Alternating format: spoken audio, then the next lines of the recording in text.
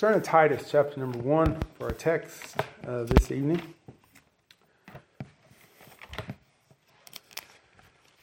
Titus chapter number 1, verse 15.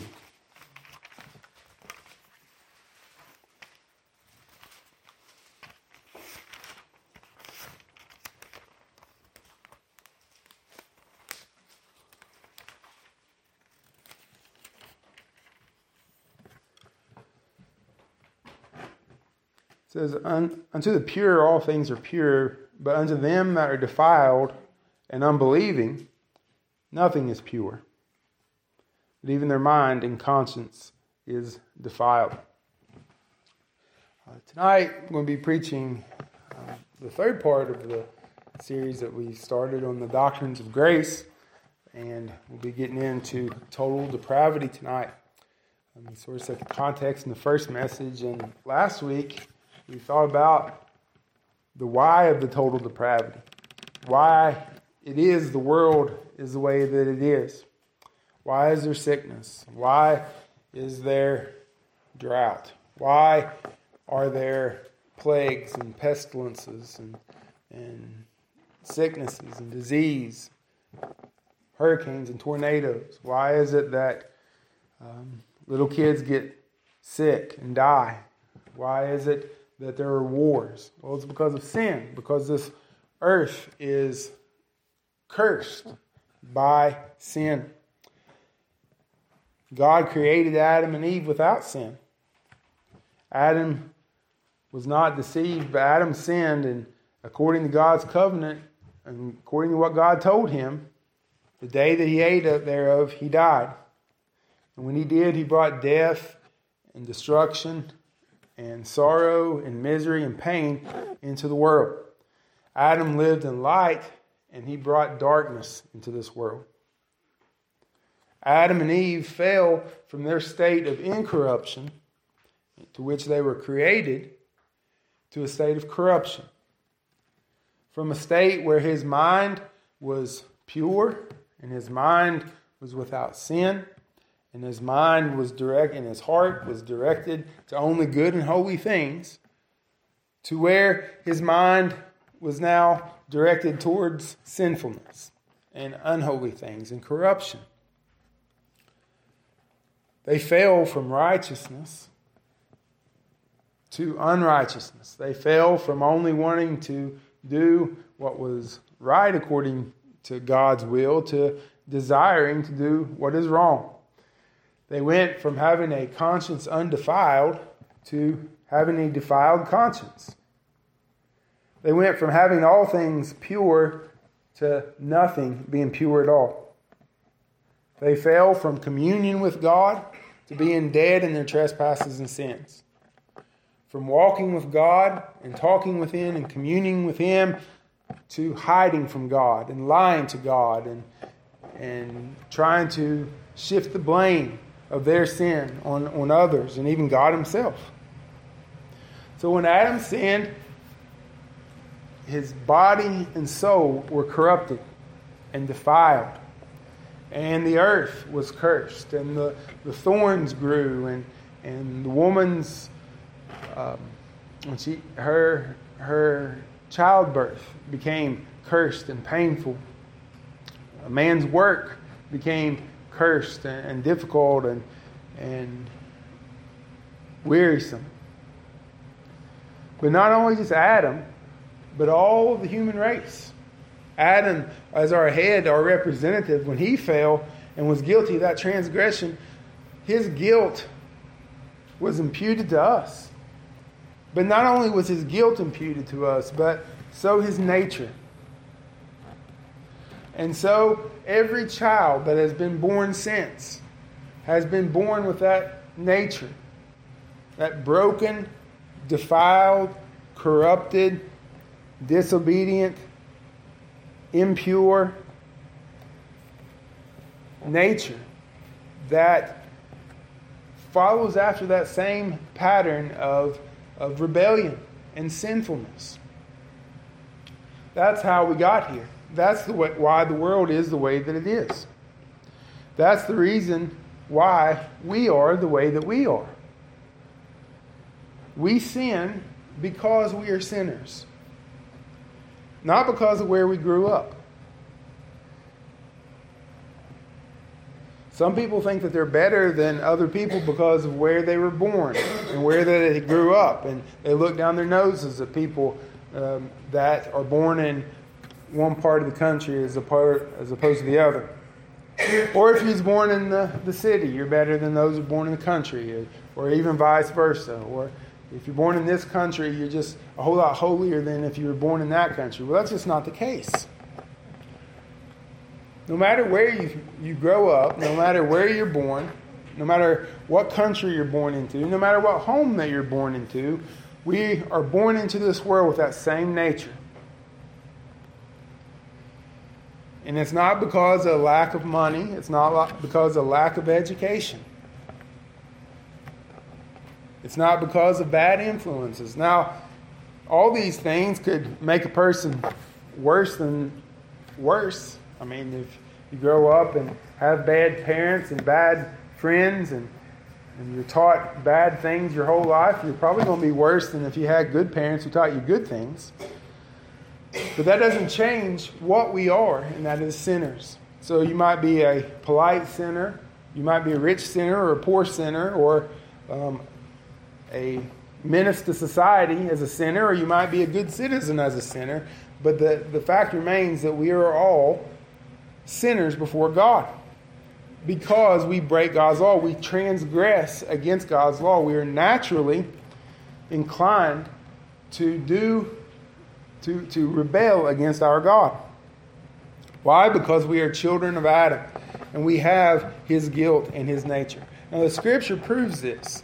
The Scripture tells us, it reveals this to us rather, that we are depraved by nature.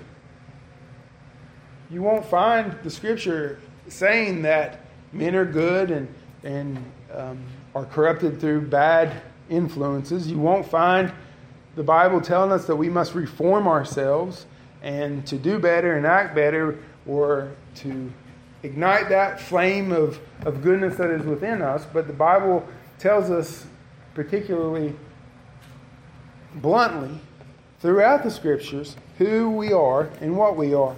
The Bible tells it to us straight that we are sinners. Now, total depravity does not mean that we do all the bad things that a person is capable of, but we are thoroughly corrupted from top to bottom through the imputed guilt of Adam's sin. That from that original sin, we are born into this world sinners. And so, understand that a baby who is born is not born in a neutral state, but born a sinner. That's how we have to, that will help us. That will help us live our lives. It'll help us understand ourselves. It'll help us understand our spouses and our children. To know who we are and what we are. When Caitlin and Dylan, before they got married, we talked a little bit about the fact that two sinners were about to be united, and so now they went from two sinners in two different houses into two sinners in one house. And that's the same thing with us who are married. Whenever you got married, it's when two sinners join together. There's a book it's a pretty good book. It's called When Two Sinners Say I Do. And the whole concept of the book is you have to realize that the person you're married is a sinner. And they're a sinner by nature. They're a sinner by choice. That their nature is that they will do bad things, and they will let you down, and they will sin against you and sin against God because that's who they are. And so the point of the book is, though, you know not going in that two Christian people can be gracious towards one another and kind towards one another and help one another. But just to know, the fact is that we are born sinners. Jeremiah 17:9, another familiar passage along this line, tells us about the natural heart. So it's not, again, an environment from the outside that works in us, but it starts from the inside and works out. Jeremiah 17:9. The heart is deceitful above all things and desperately wicked. It's incurably sick. The heart is in a condition to where you can't go to the heart doctor and get this fixed. You can't go to a psychiatrist and get this fixed. You can't go and get a self-help book and get this fixed. I was listening to some YouTube videos while I was at work. I had it on in the background, and it was just some guys, and they was talking about some self-help stuff, like how to overcome this deficiency and that deficiency. And they may have had some good advice, but they never did get down to the root problem. It's talking about why people are afraid, or why people can't apologize, and why people are thin-skinned.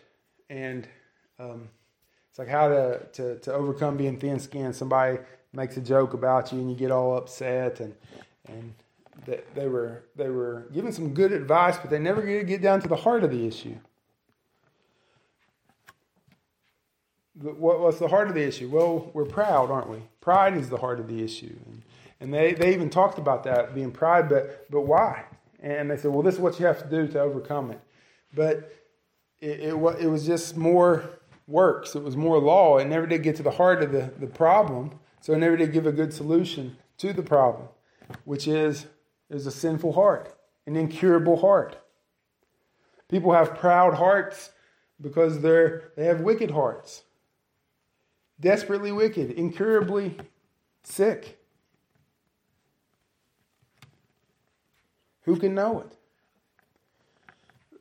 it? That's a desperate situation.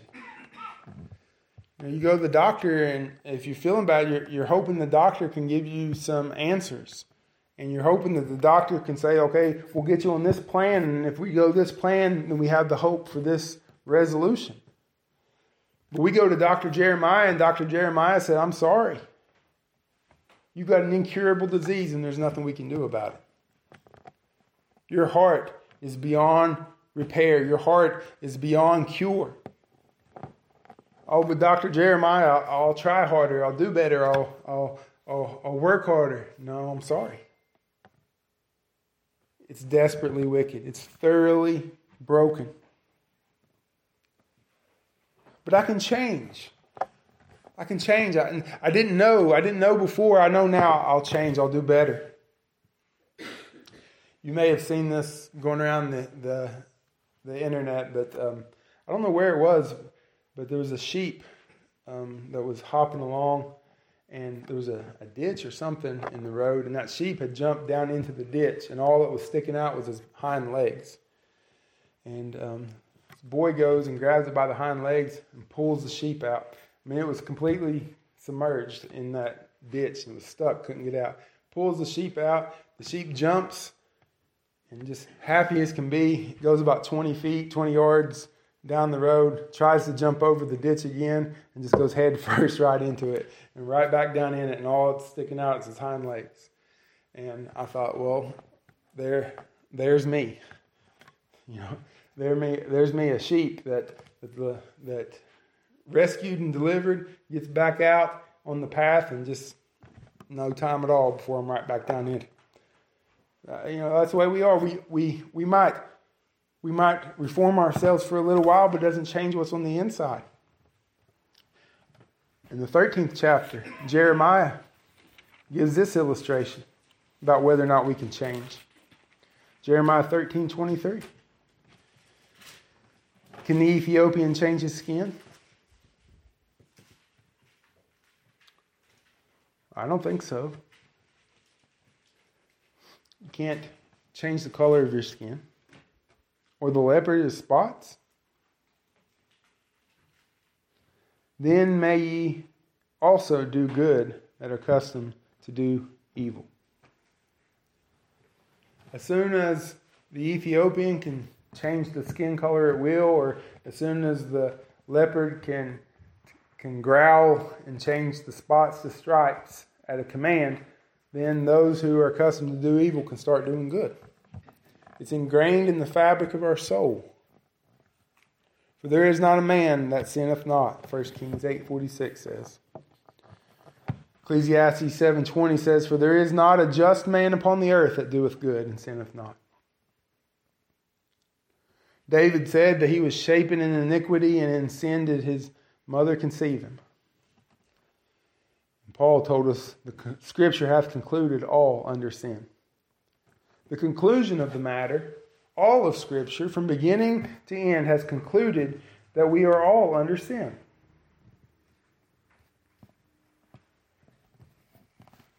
The works of the flesh, which is just the natural inclination of human beings, is all geared towards wickedness. In Galatians chapter number 5 and verse number 19, listen to what the Bible tells us is the works of the flesh. Now, this is just the natural inclination of man. Galatians 5:19. Adultery. Now, the works of the flesh are manifest, or they're revealed, they're shown to us. Adultery, fornication,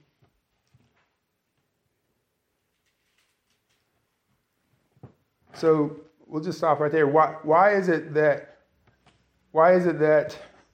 there's so much sinfulness, sexual sinfulness in our nation? So, well, it's because of TV and movies. It's because of this agenda or that agenda. No, it is because we have forsaken God and forsaken God's laws.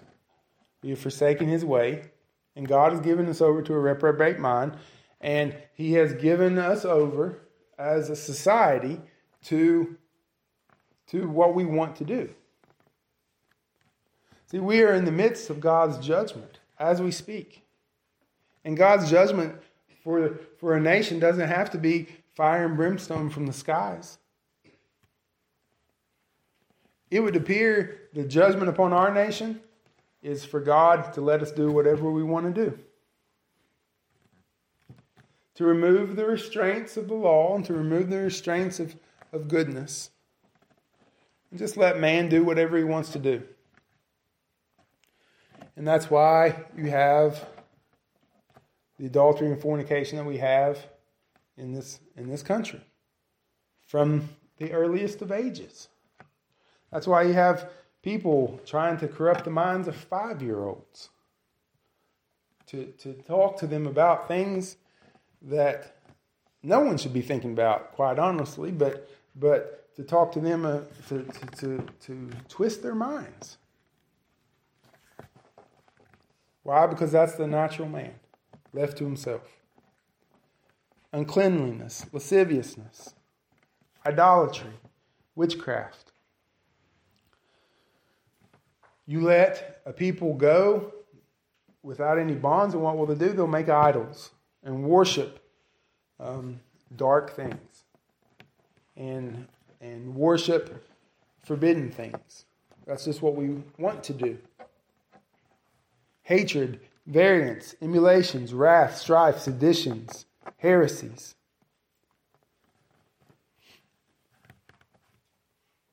Why is there so much hatred in the world? Why is there so much anger in the world? Why is there so much strife? Why is our country fighting amongst themselves? Well, partly because it is the works of the flesh.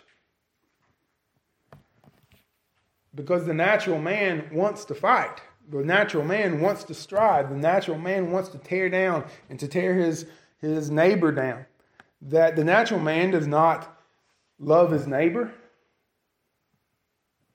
The natural man does not love his enemy. We look out for ourselves and fight and strive and go for ourselves. That's just the way that we are. That's our nature. Envyings, murders, drunkenness, revelings, and such like.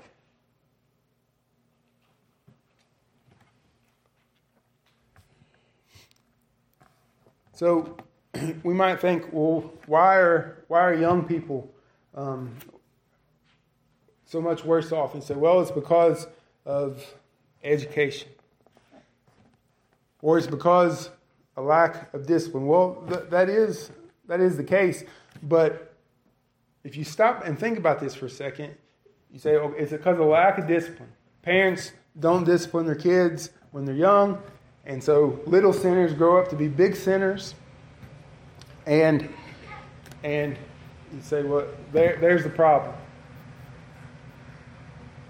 Well, all that does is illustrate the fact of the depravity of man. And what I mean by that is it shows you that if you don't discipline, if you don't instruct people, they will naturally do what is wrong. So the Bible tells us that we must discipline. We must instruct children. You have to do it when they're young. You can't wait until they're teenagers and then you start saying, okay, now I'm going to start teaching you the way. That's like if you've got a tree that's kind of bent over crooked when it's a sapling, you can bend it and get it back going the right direction. But you can't wait till that tree is 30 foot tall and decide, well, I need to get that tree bent in the right direction. Well, it's too late now. It's whichever way it's growing, that's the way it's going to grow. But the fact is, the reason that you have to do that is because if you don't, they will do what is by nature. And that is the works of the flesh. So it's the root of the problem is the sinful nature of humanity. And so going in, we have to say, because we are sinners, I have to instruct these children the right way. Otherwise, they will grow up to do what they want to do. And nobody wants that. Nobody wants a society where children get what they want. Why? Because the works of the flesh are manifest. All the sin in the world, the murder and the abortion, the lying, the stealing, all these things are the result of a sinful nature. It is just the works of the flesh being worked out. Partaking of these activities doesn't make one depraved. But it is because man is depraved, they do these things. Doing these things doesn't make you a sinner. You do those things because you are a sinner.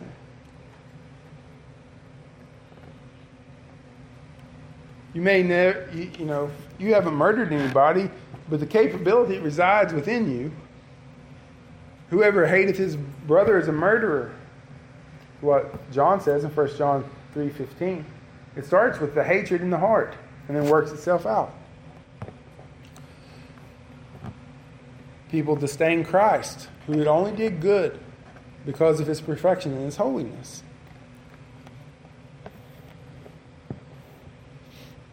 Why? Because Adam sinned and brought this sin upon us.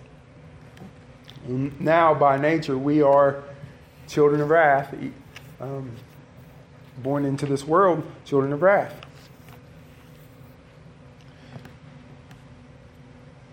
And from this original corruption,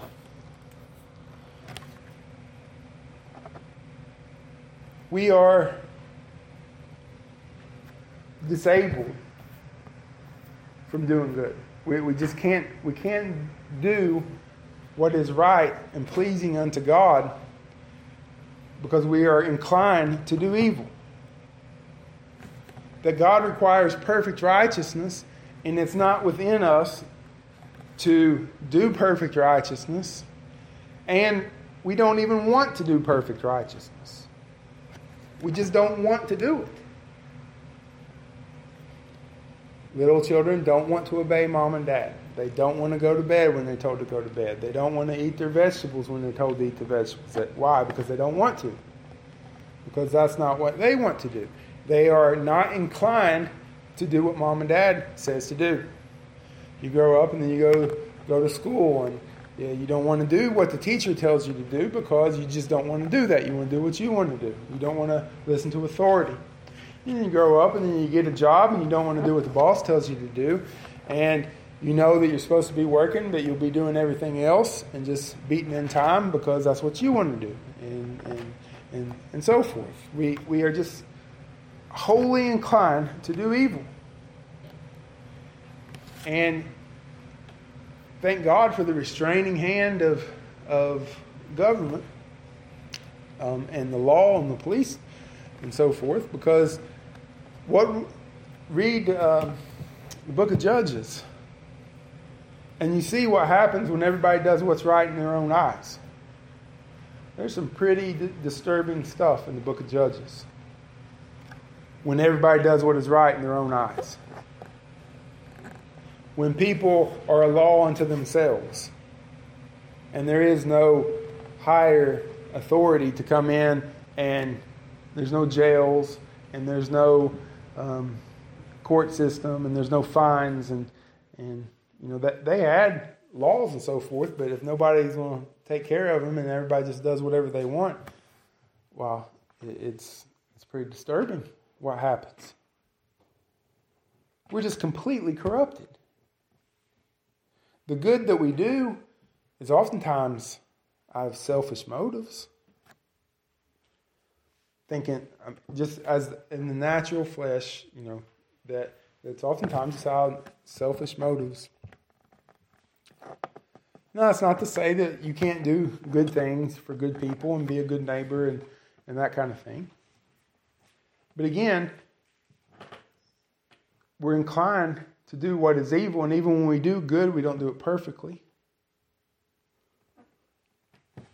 Even being saved, you know that when you do good, there's still, you don't do it as good as you'd like to, and there's still that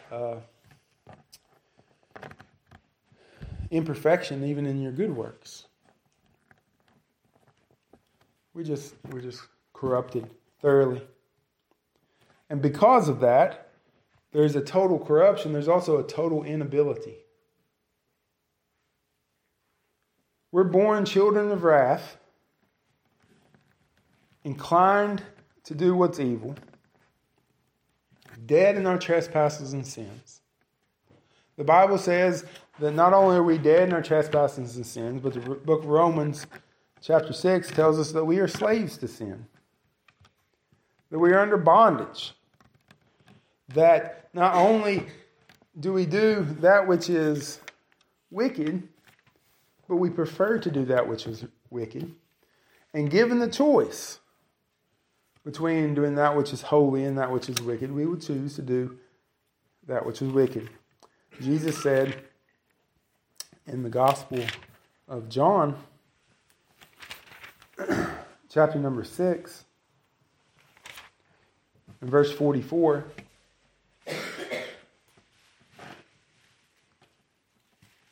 no man, not some men, not few men, but no man can come unto me, except the Father which hath sent me draw him.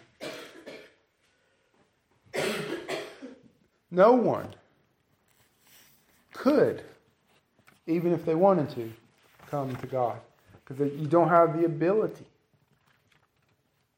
Unwilling and unable to come to Christ. So even if there was the off chance that someone became willing to, because the Bible says that there's none that seeketh after God. But let's just say somebody could seek after God. And then on their own power, by their own volition, they say, well, I want to be saved. Well, Jesus says we don't even have that ability to, even if we wanted to. Because no man can come to him unless he is drawn by God. For when we were yet without strength, in due time Christ died for the ungodly. We didn't have Romans 5:6. We didn't have strength. We didn't have power. We couldn't do that. That's why the Bible tells us we must be born again. Jesus says you have to be born again. You have to be regenerated.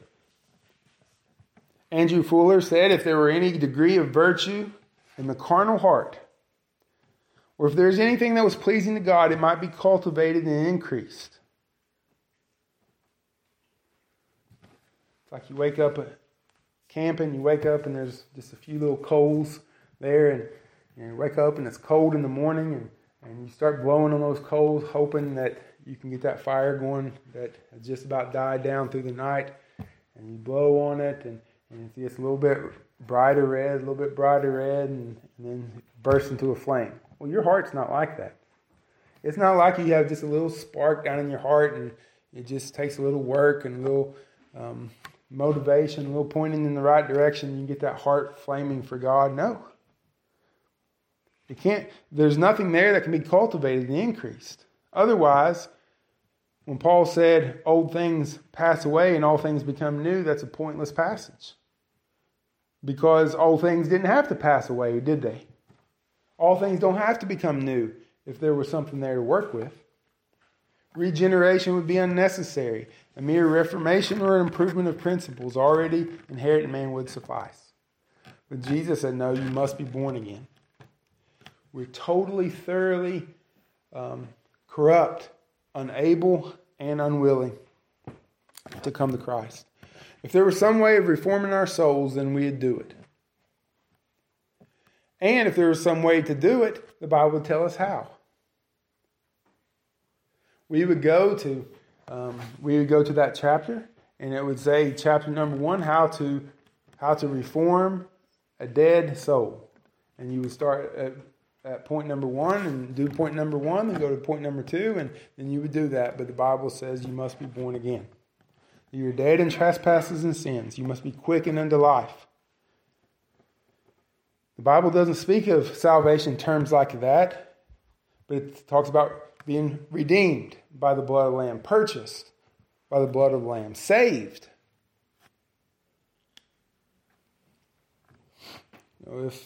If I'm at work and I'm doing my job and somebody comes over and helps me, they can help me, but they haven't saved me. Right? They might have assisted me. They didn't save me. If I wreck my car and I'm unconscious and the car is on fire and somebody stops and pulls my body out of the car and away from the flames before the car explodes, they have saved me. I was in a position of peril, without which their help I would have died. Well, that's what Jesus did to us. He saved us. He didn't help us. He didn't encourage us. He didn't put us on the right path. He saved us. He redeemed us. We have regeneration, the new birth. He justifies us. These terms exclude us from reforming our nature and condemns us if Christ does not work in grace. There's no option of reformation. Scripture is clear. We must be born again. We must have a new life, a new heart. So we go to Dr. Jeremiah, and Jeremiah says, I'm sorry, your case is dire.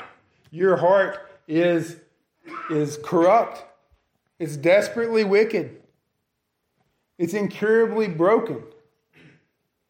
And you say, Dr. Jeremiah, what do I do? What course of action can I go to? And he'll say, there's nothing you can do. Your heart is without repair. And then you say, but there is no hope, Dr. Jeremiah?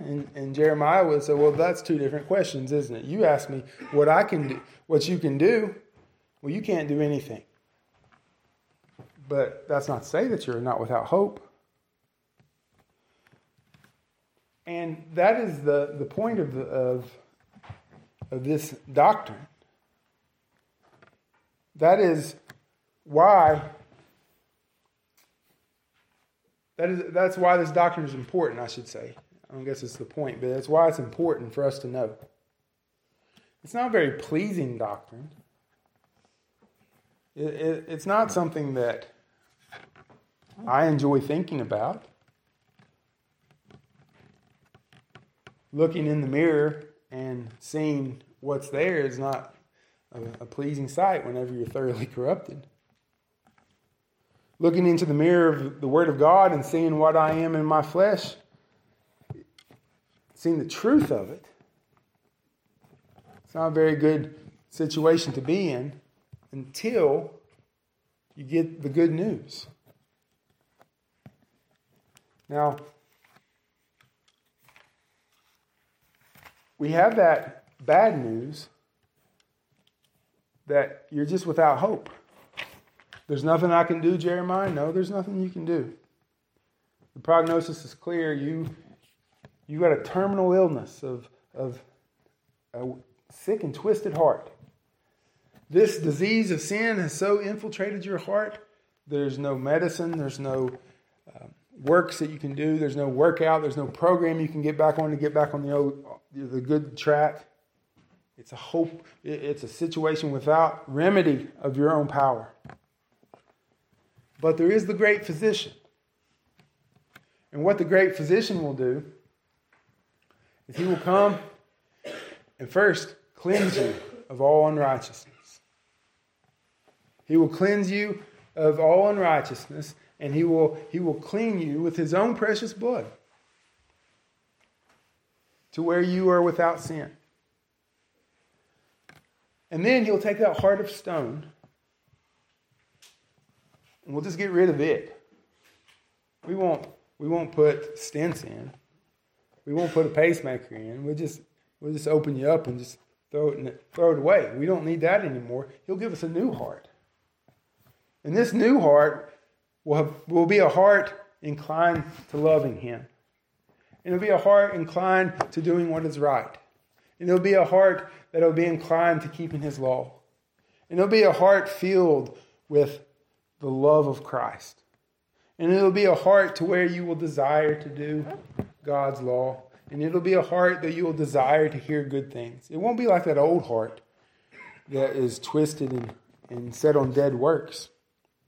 But it'll be a new heart, a heart that he gives us with his law written upon it. Then he'll give us new life and then set us free from the bondage of sin. Instead of having the imputed sin of Adam, we'll have the imputed righteousness of Christ. And how do we get that? Well, we get it by faith. Because we can't work for it. We're depraved. Romans chapter 3 will tell you from top to bottom. Your feet, your eyes, your tongue, your mind, your heart. It's all bent towards sin. So what do we need? We need somebody to come and rescue us. We need somebody to give us life, to quicken us from our deadness, spiritual deadness, to give us life and life everlasting. We have to be born again. We have to be cleansed. How do we do it? By his grace. You can't do anything to get this, but look to the Lord Jesus Christ. See, that's the part of the good news. Whenever you realize there's nothing that you can do, well, you quit trying to do something. And you look to the one and the only one that can save you and say, Lord, save me. Don't, Lord, help me. Lord, save me. The Lord shows us how undone that we are thoroughly depraved, in order that we might see that we are hopeless without him. In order that we might see Christ and him crucified as our only hope of salvation and turn to him. And so the application of this is for us as Christians to thank the Lord Jesus Christ for saving us completely. And when we go and witness to people and talk to lost people, to remember that it's not because of an intellectual problem And it's not an economical problem, but it's a spiritual problem. And to know their only hope is Christ. And so we can offer them the cure. I know how I was saved. You know how you were saved. And so we point them to Jesus is what we do. He is the one that can save. He is the only one that can save. And trust in His sovereign grace. We can look to one another and know that while we have been cleansed of all unrighteousness, we're still in this flesh and we still sin and we're still battling against that sin nature that we're born with, that though we have that new heart and though we have a new nature, we still have that old sin, that old man still dwells within us. And that old man dwells within me, and that old man dwells within you. And sometimes that old man will get the best of us, and we'll not do like we ought to do, and we'll not do like we want to do. And so we can be patient with one another and long-suffering with one another. Because you know the great struggle that I have, just like I know the great struggle you have. Because of the power of that flesh, that thoroughly corruption. But we can praise God together, that He's sanctifying us. And we're not what we were 5 years ago. None of us are. And we're not what we're going to be 5 years from the future and 1,000 years in the future either, when we're all with the Lord. He's sanctifying us. And He's going to make us holy. And so when we think about this depravity, let it always get us to Christ. Let it always point us to Christ and remember what we have in Him and the hope that we have in Christ. I pray the Lord bless the message tonight and hope that we are thankful for what God has given us and